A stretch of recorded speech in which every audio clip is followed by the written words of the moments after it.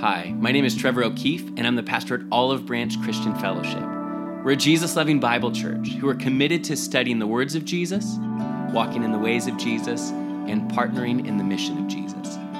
Thanks for joining us on that journey today. So, John chapter 6, if you have your Bible. Morning, John 6:14 through 21. Then those men, when they had seen the sign that Jesus did, said, "This is truly the prophet who has come into the world." Therefore, when Jesus perceived that they were about to come and take him by force to make him king, he departed again to the mountain by himself alone. Now when evening came, his disciples went down to the sea, got into the boat, and went over the sea toward Capernaum. And it was already dark, and Jesus had not come to them. Then the sea arose because a great wind was blowing. So when they had rowed about 3 or 4 miles, they saw Jesus walking on the sea and drawing near the boat, and they were afraid. But he said to them, "It is I, do not be afraid." Then they willingly received him into the boat, and immediately the boat was at the land where they were going. 2 weeks ago, I spent some time away with a group of pastors away in the desert. And I'm a bit of an introvert, and when you're staying under one roof with a half dozen other guys, it means that although the time is really good together, that I'm quickly looking for an opportunity to escape and to process and have some quiet. And so the easiest and most convenient way for that to happen was me just to get up a little bit earlier and go for a morning run along these desert trails off on my own, which was really refreshing. However, there was a lot of wind early in the morning out in the desert. And so me running to get towards these desert trails, I remember one of the mornings leaving the house and starting to run, and there was a wind that was pushing from the west against my face and blowing sand up against me as I was running out to the trail. But then I took a little left turn, and all of a sudden the wind was no longer so bad. It felt initially like, well, I'm sure that the wind has just died down and I'm not having to deal with it. And then I looked at my mile time a couple miles into my run and thought, man, I'm really moving well today. Like, I'm feeling good. But then I turned around to head back and quickly realized the wind hadn't ceased. It just felt good to have it at my back pushing me ahead. But now the slog of trying to go the couple miles back to this house was rather difficult with the wind pushing against me and my mile time quickly jumping by more than a minute per mile as I was slogging my way, going through this grueling push against the wind to get back to where we were staying. Now, for some of us, we would think that there's a bit of a metaphor for life in that. That there are moments, and for most of us, we'd say that they're few and far between, where it feels like the wind is at our back and most things come with little effort or with at least very little straining. But that much of life feels like we're running into the wind, where it does take some extra effort and we have to push hard and gosh, it wears us out. But we'd like to think that if we push hard enough, we can actually get our desired outcome. We can reach the goal or get what we've wanted. It's just that we need a little bit of extra effort. However, when you've lived some life, you start to realize how naive that is. You realize life is less like running in the wind as it is like the guys that same windy day I watched try to paddleboard in the wind. You see, the desert place that we were staying was on a small man-made lake, and it ran east to west, and some guys jumped on paddleboards, and with absolute ease and barely even pushing and moving the water beneath them, they moved from one side of the lake to the next because the wind was at their back. But it was well over an hour later where we even spotted them making any progress at all, coming back our direction. In fact, they wouldn't make it back to the house that we were staying until the wind had completely died down. Because when on water, rather than just on dry ground, when the wind is against you, it's difficult, if not impossible, to make any progress at all. I think if we're honest, we have a tendency to look at other people and assume that their life is lived on dry ground, that their life is lived with them needing to push through and persevere. And when things go wrong in their life, we're quick to assume that it's probably because they're either lazy or foolish. We can be frustrated with others and think, why aren't they just doing things the way that I think they should, or trying a little bit harder? They just need to kick it into gear, we say, as they make their run through life. But we view our own life different because some of us have faced enough adversity that we realize and are ready to admit that sometimes the little extra effort won't get us where we really want to go, because life isn't really like a journey on land at all. It's more like a voyage at sea, where you and I find ourselves at the mercy of forces and circumstances outside of our control. like a boat in open water being tossed to and fro by the wind and the waves. In fact, I had a conversation just this week with someone I dearly love, and the conversation was talking about how sometimes in life we can't make things turn out the way that we had hoped for. That sometimes in life we have to let go of the way that we had dreamed that things would be. And we have to yield to the reality that is very much outside of our control. But in those moments, the fight for the follower of Jesus is that we know that it's true that we can still find comfort and peace in knowing that someone who has control of what I cannot control is at the helm. Chaos is not at the helm of my life. My gracious, sovereignly wise Heavenly Father is. You see, I think life is kind of like sometimes a voyage at sea.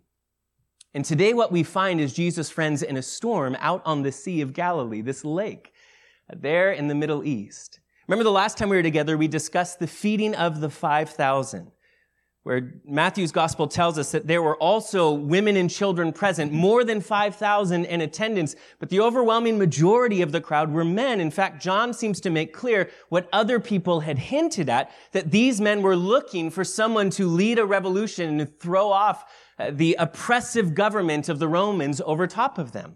John even tells us here in what was just read to you that the crowd wants to make Jesus their king. They want him to take the throne in their timing and in their way, but Jesus refuses, and when he does, the crowd turns their backs on him.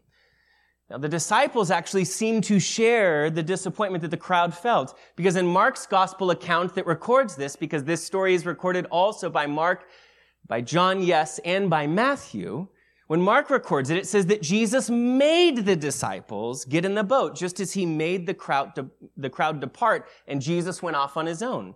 When he made them get into the boat and leave, it's communicating that he used force, that he forced them against their will. They wanted to stay with the crowd and were willing to fight for Jesus. They wanted to see Jesus lead this revolution against the Romans. They too were jacked up and hyped up, but Jesus gave them no other option. So onto the boat and away from the shore they floated. But Jesus in the story, all three accounts make it very clear he does not go with them. Instead, Jesus climbs up on a hillside overlooking the lake and begins to pray according to Matthew and Mark's account. While the storm arrives, and in Matthew 14, verse 24, it says, "But the boat was now in the middle of the sea, in the middle of the lake, tossed by the waves, for the wind was contrary to them." It was blowing against them and pushing them off course. They're straining, it says in Mark's gospel. It's the same word, or when it's used there, it says that they're tormented. Same word that's found in other places in Mark's gospel and translated tormented by the wind. It's the term that Legion, the demon-possessed man, remember used when Legion the demon says to Jesus, "Don't torment me." That's what they're dealing with. They're wiped out and exhausted by what they're facing. This little lake there is about 13 miles long and 8 miles wide.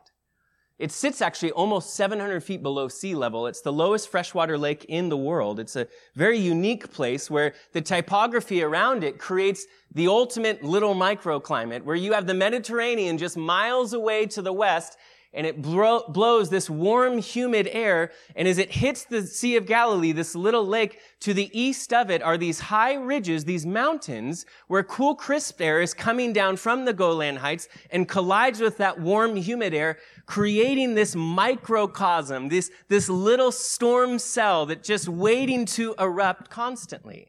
Even today, storms seem to come almost out of nowhere with little to no warning. Storms that push waves at heights of almost 6 feet. Storms that push even modern boats up against the rocks in a moment. And there were Jesus and his disciples in this predicament. Although Jesus wasn't with them, he's watching them, it says. From atop one of those hills on the east side of the Galilee where they were at, from atop that hill, you could see down and either see at least halfway into the lake or even all the way to the other side, because it's only at that part about 6 miles across. And so Jesus, from high above there, he's praying. And if it's telling you that Jesus is praying and it's alluding to you that he's probably able to see them and later will come down to them, then it seems very safe to assume that Jesus isn't just up there with his eyes closed praying for himself, but that his eyes are open and he's very aware of what's going on in their situation, that they're in a storm and he's praying for them too. My friends, I'm really thankful So thankful for Jesus' earthly ministry, but I'm also thankful for Jesus' heavenly ministry. And what I mean by that is I'm so thankful for the earthly ministry of Jesus that you get to see in the Gospels, where Jesus does all of these wonderful and amazing things that reveal his care and character and power. But I'm also so thankful for what Scripture says he ever lives today to do in his heavenly ministry. In Hebrews chapter 7, verse 25, it says, "Therefore he is also able to save to the uttermost, to save completely those who come to God through him, since he always lives to make intercession for them." My friends, we have heaven's ear, and as followers of Jesus who have been rescued and redeemed by him, we also have heaven's heart turned towards us as Jesus intercedes for us. Now, John's gospel doesn't tell us how the guys react to the miracle sign of Jesus coming to them. It only tells us that when Jesus stepped onto the boat, that they immediately were at their destination. Mark chapter 6, though, however, gives us insight into how they reacted when this all went down. It says that they were greatly amazed in themselves beyond measure, and they marveled. This is beginning, it seems, in the Gospels to look like a pattern, where Jesus does something that's like otherworldly, categorically different, out of this world, impossible even, and the disciples are seen with their mouths hanging open. But the real pattern is that they still don't seem to fully get it. They're amazed, but they're yet to really embrace Jesus by faith. And the story this morning, Mark's account of it, finishes with the statement that although they were amazed beyond measure and marveled, that they failed to understand because of the hardness of their hearts. That's what Mark said about this moment. I'll quote it to you, Mark chapter 6, verse 51 and 52. "Then Jesus went up into the boat, and the wind ceased, and they were greatly amazed in themselves beyond measure and marveled, for they had not understood about the loaves, because their heart was hardened." For now they're amazed in this moment, but they're still not really getting it. And here's the thing, it wasn't Jesus' performance that kept them from progressing from amazement to faith. Because amazement steps back in wonder, trying to process what you've seen or what you've observed, but faith steps forward in trust. What's kept them from stepping forward from amazement to faith was not Jesus' performance.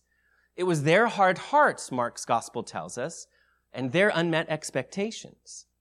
You see, Scripture, it gives us imagery to understand this. It gives imagery of a heart of stone versus a heart of clay that's pliable. The statement reminds us, when it says in Mark's gospel that their hearts were hard, it reminds us of Moses and Pharaoh in Exodus, where Pharaoh would harden his heart, where the miracles that he'd observed wouldn't humble him and cause him to yield to how God was calling him to yield and obey.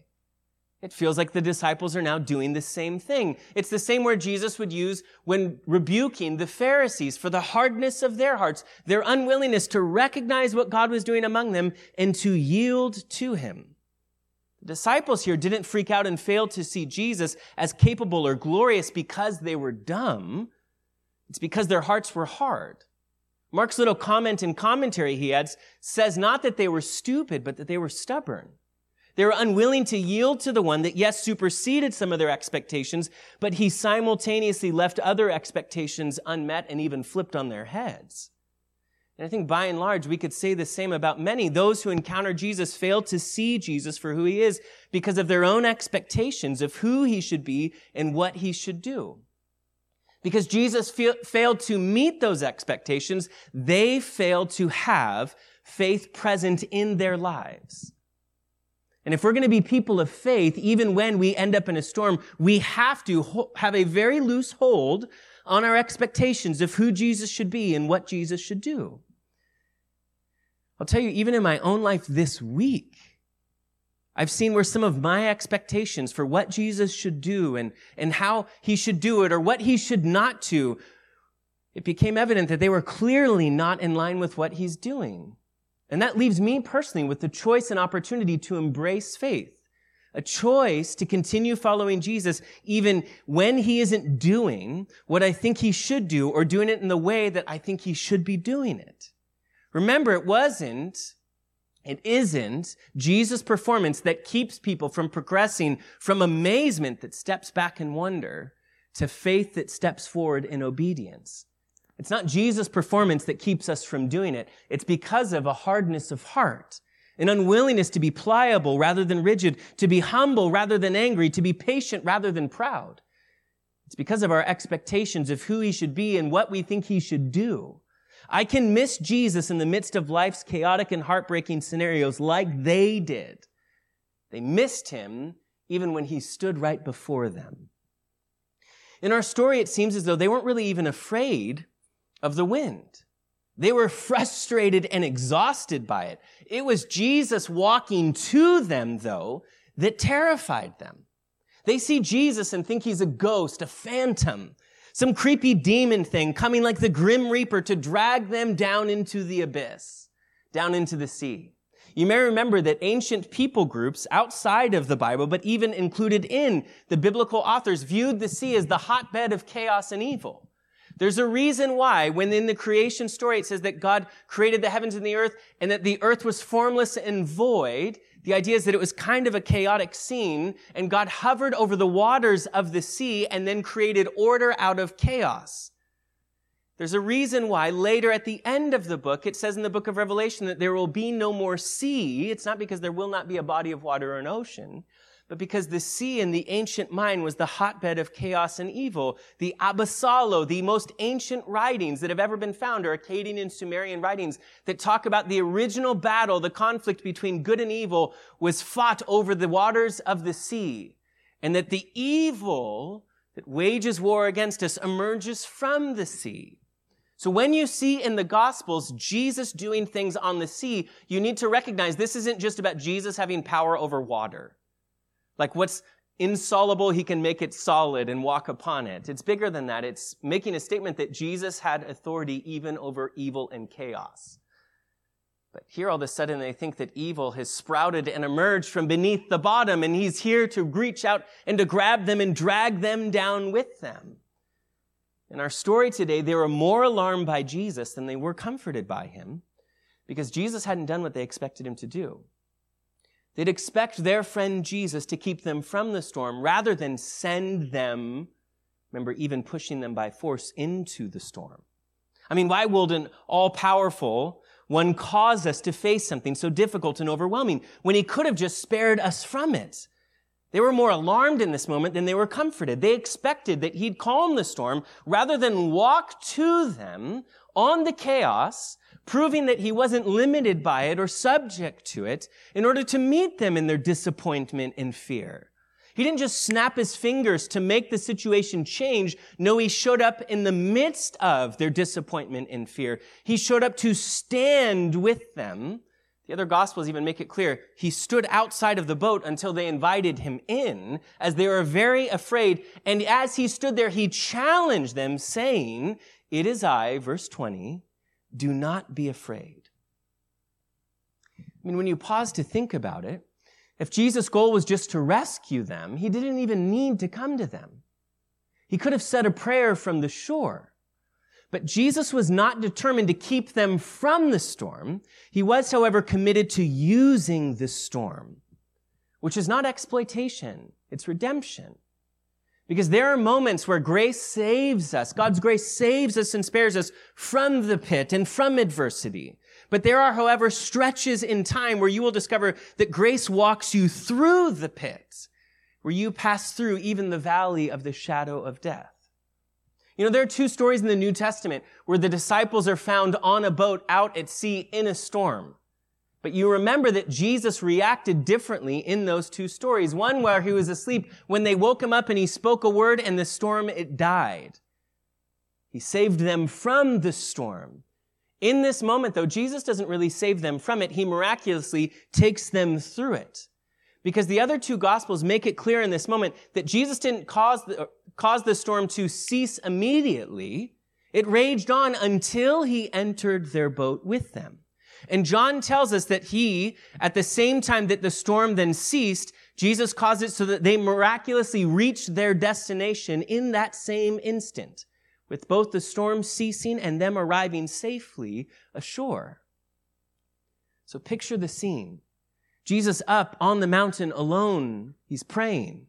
apparently able to see the disciples in the middle of the Sea of Galilee, struggling out there for a solid 6 hours, making it only about 3 miles into the wind. It's a mess, the situation that they're in. And it seems to imply that Jesus is not just praying for himself, but he's praying for them. Around 6 or 7 p.m., Jesus is watching them as the sun is setting. Several hours later, at the fourth watch, between 3 and 6 a.m., he shows up under the moonlit sky. Oh, he saw them, no doubt, hours before he came to them, but he allowed them to endure a storm, to face adversity. He waited to come to them and to end their battle and frustration. He waited. You see, our theology allows for a Heavenly Father who uses, I will not say with certainty that he always causes, but he does promise to always use the difficult seasons that you and I face to shape our spiritual maturity, the spiritual maturity of his dearly beloved children. And remember, when you face a storm, these are not exclusive things. Even Jesus suffered. And these are not empty things. These are not without purpose. He redeems them. These are not eternal storms either. There's resurrection. There's new life where there will be an end to storms and adversity and suffering. Oh, remember that God allowed even his own son to suffer and die on a cross because there was an end goal of redemption and restoration on the other side of that cross and tomb. But if we're honest, we'd have to admit there's like this subtle tension that exists in our lives.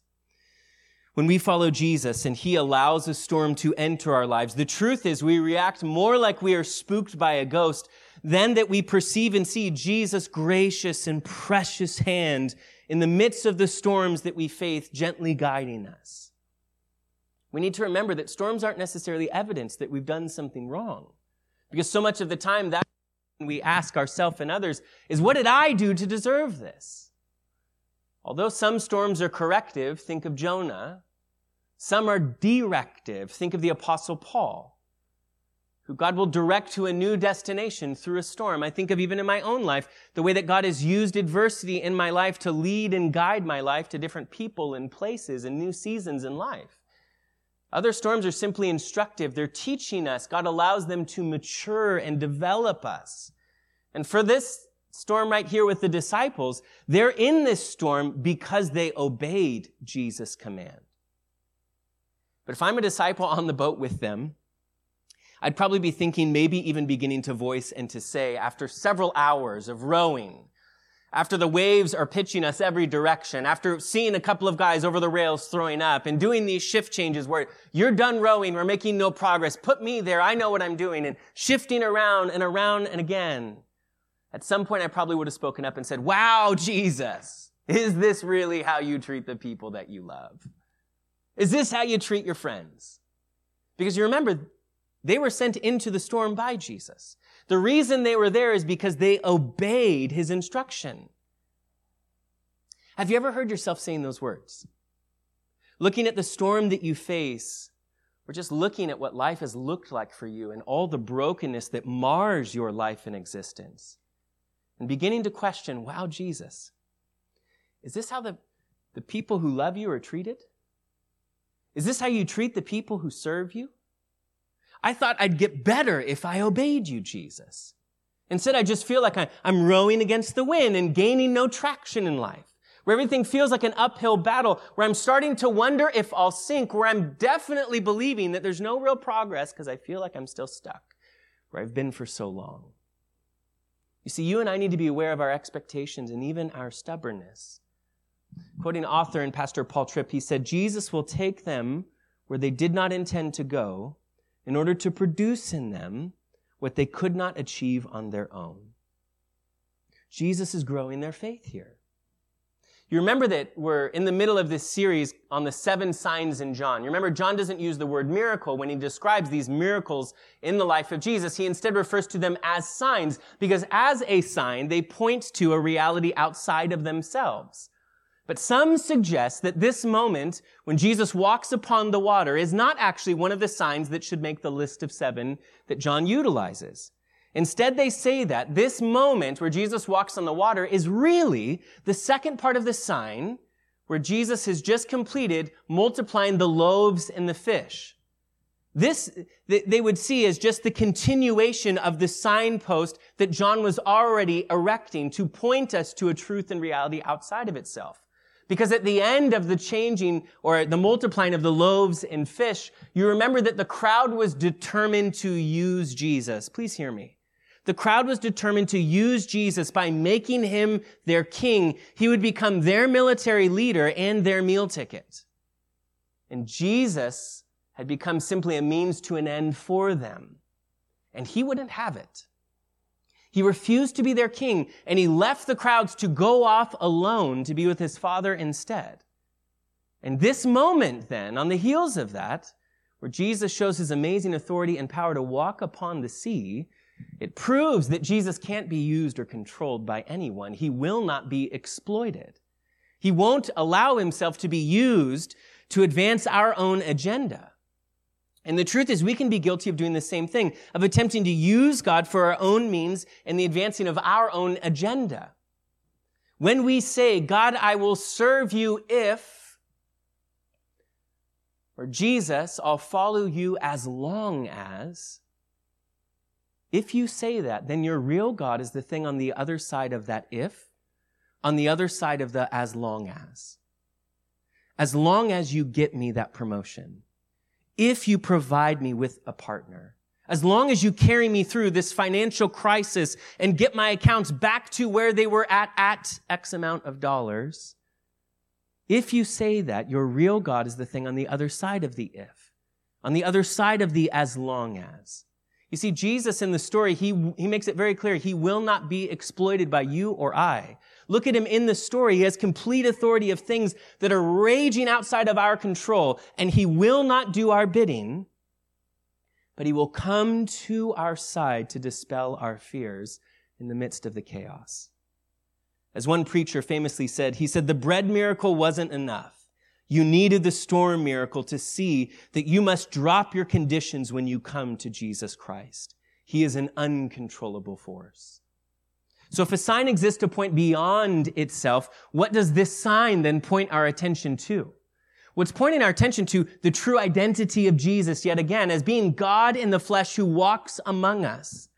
And the sign also reveals Jesus as our safe harbor who can shelter us in the midst of the storm.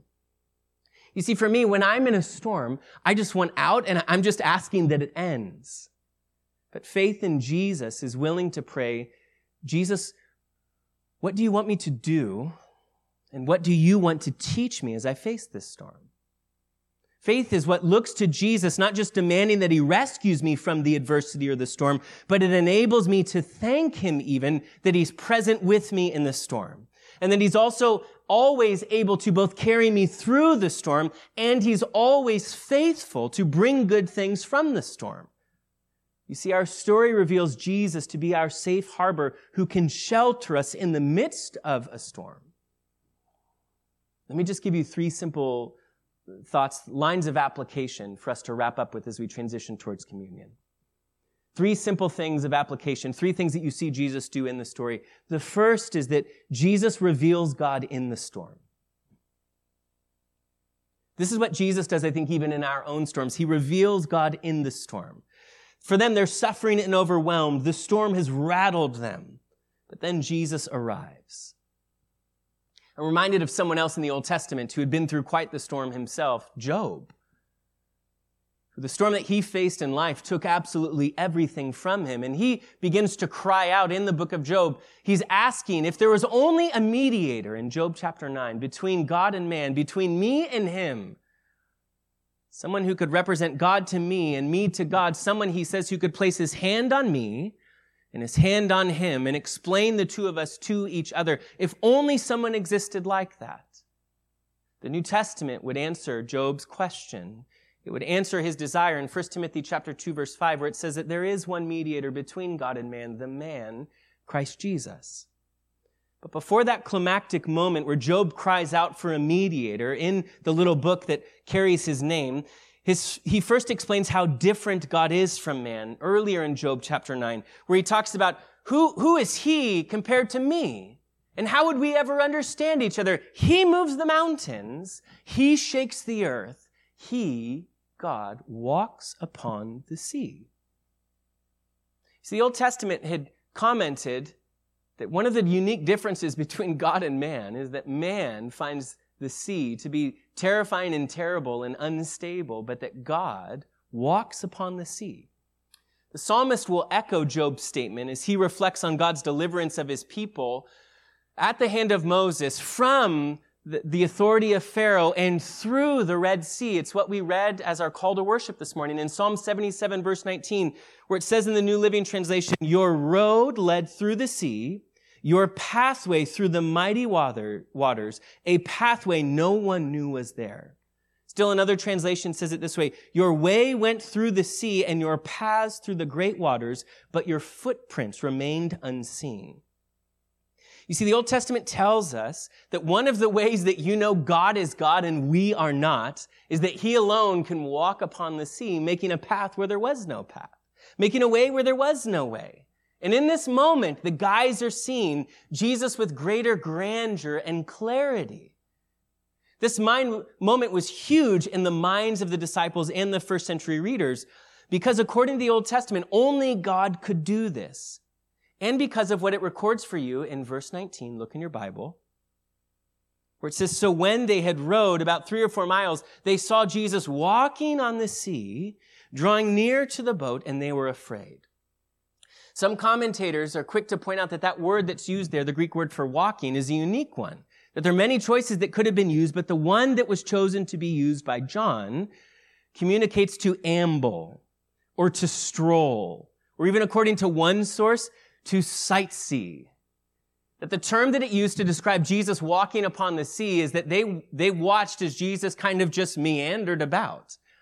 It's in Mark's gospel where what John seems to hint at, Mark makes more clear when he penned the words saying in chapter 6, verse 48, he says, "And Jesus would have passed them by."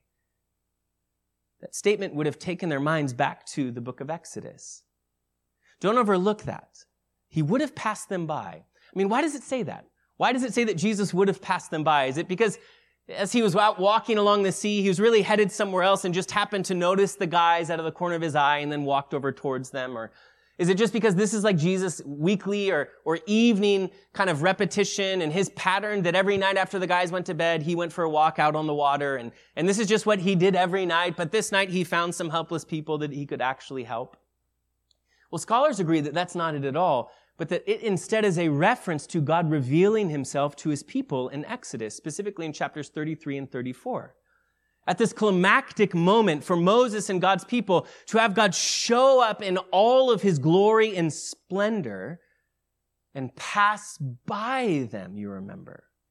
God revealed his character to them, quoting from Exodus 34, "And the Lord passed before him and proclaimed, the Lord God, merciful and gracious, long-suffering and abounding in goodness and truth, keeping mercy for thousands, forgiving iniquity and transgression and sin."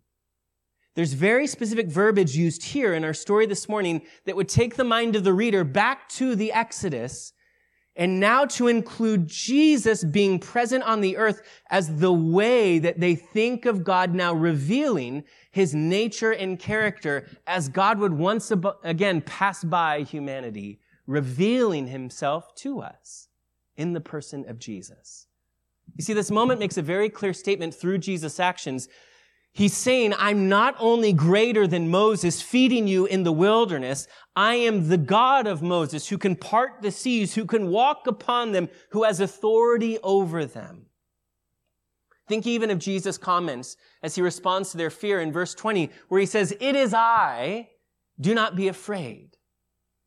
In Exodus 3:14, the exact same phrase is used in the Greek Septuagint translation of the ancient Hebrew scriptures. That same word comes up where Moses is at the burning bush and he says, "God, who are you?" And God responds and says, "I am who I am. I, me ego, in the Greek language. I am." Jesus uses that same exact verbiage here.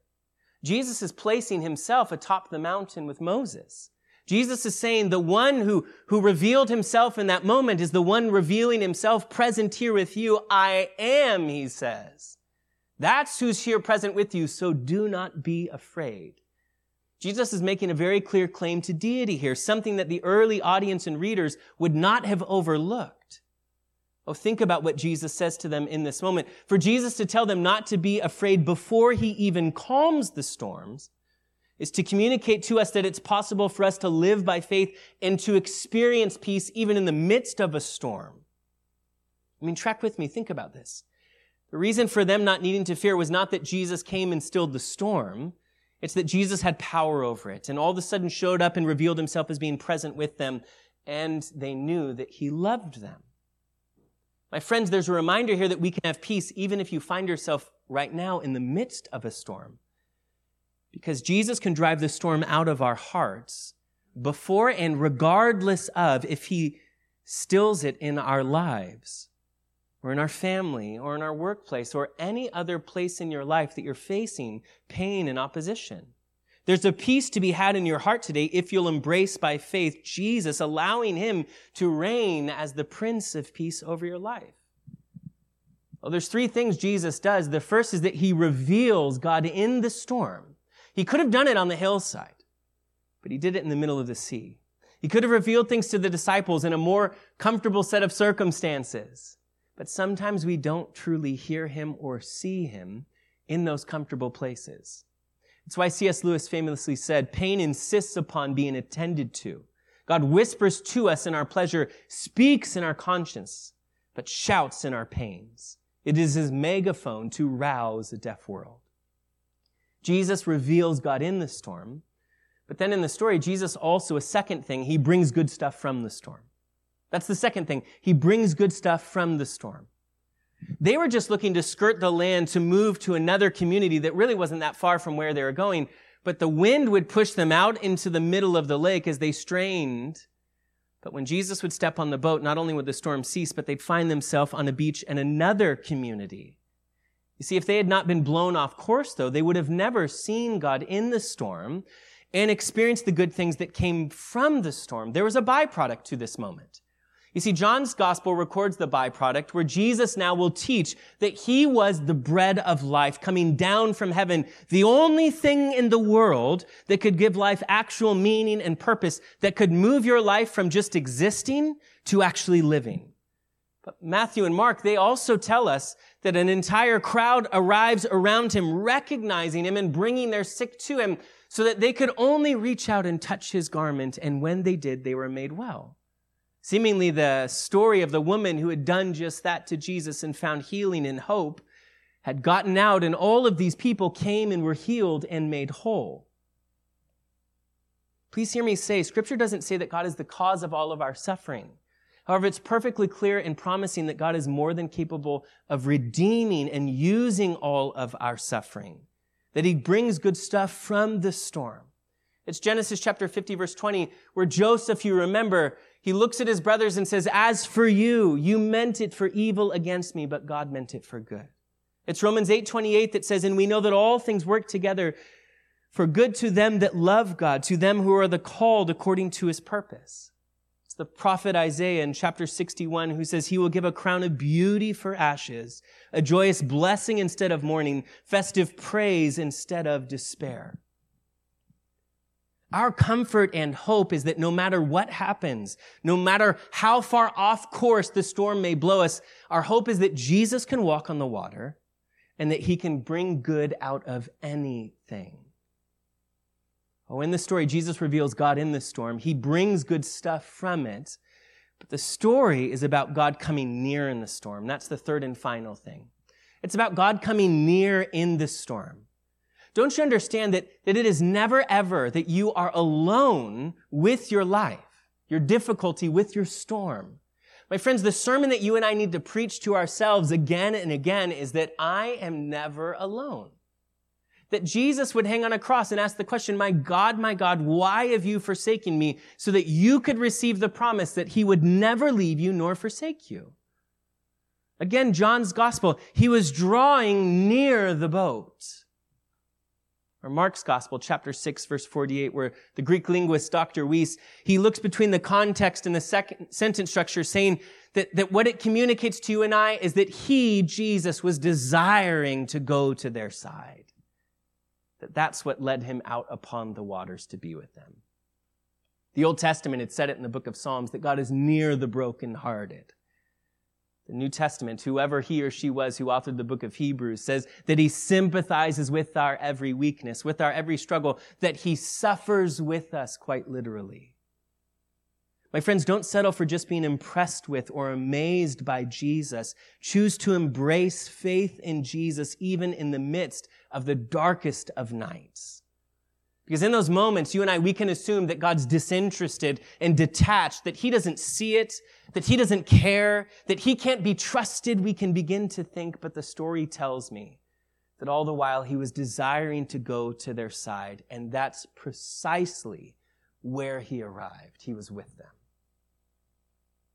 You know, after the miracle sign of the loaves and the fish, for the disciples, instead of seeing the presence of God and his commitment to being their eternal Savior, the bread of life, they saw instead just the presence of a liberator who'd liberate them from the oppressive regime, the Romans who presided over them. And it sold Jesus short of who he was and what he was committed to do. What he was committed to do at great cost even to himself.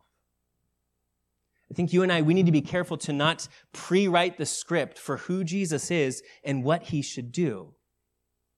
Even in tragic situations that we've seen in our world around us in just the last few weeks, like an earthquake in Morocco, or dams failing in Libya, or cancer diagnosis, or the lingering pain of dreams going unmet, or whatever other situation or storm followed you here today.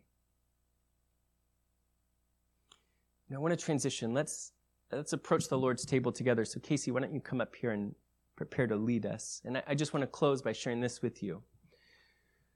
Every other time in Scripture where God reveals himself as the great I am, he warns those who are present that you stand upon holy ground. And it creates fear within them because they were to be afraid of being in the presence of the one who is the eternally existent, all-powerful God. But this time it's different, isn't it? It's flipped on its head. Where God amongst us, Jesus, reveals himself as the great I am, and rather than saying, be very afraid and take off your shoes, he tells them instead, welcome me in and do not be afraid. So what's changed? Why is it that before it was such a dangerous thing, and now the danger, the sting of it, seems to be removed? Well, the language used in the gospel accounts here, especially in Mark's gospel, but really in all three, takes our minds back to another boat of an ancient prophet. The prophet Jonah, who also was in a body of water with a storm that was raging, and with all of these men afraid, asking, how will we be spared? But the difference between Jesus' story and Jonah's is that Jonah speaks up in his story and says, the only way for you to be spared is for me to plunge into the deep, which doesn't happen in Jesus' story. Or does it? Because I think the gospel writers, what they're actually doing is wanting you to back up and view this story in light of the greater story of Jesus' life, where Jesus would stand up and say, you will only be spared if I plunge down into the depths. Remember, the sea is the hotbed of evil and chaos. It was bigger than just a body of water to them. It was evil chaos. This was the eternal battle. This was the ultimate cosmic a battle, duel between right and wrong, good and evil. You see, if you step back and view this in light of the whole story of the gospel, you hear Jesus even say, a greater than Jonah is here.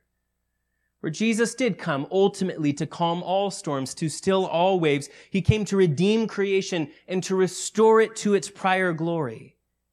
To bring an end to sin, sickness, suffering, sorrow, and death, which he successfully did, but only after he willingly threw himself into the sea, embracing the cross.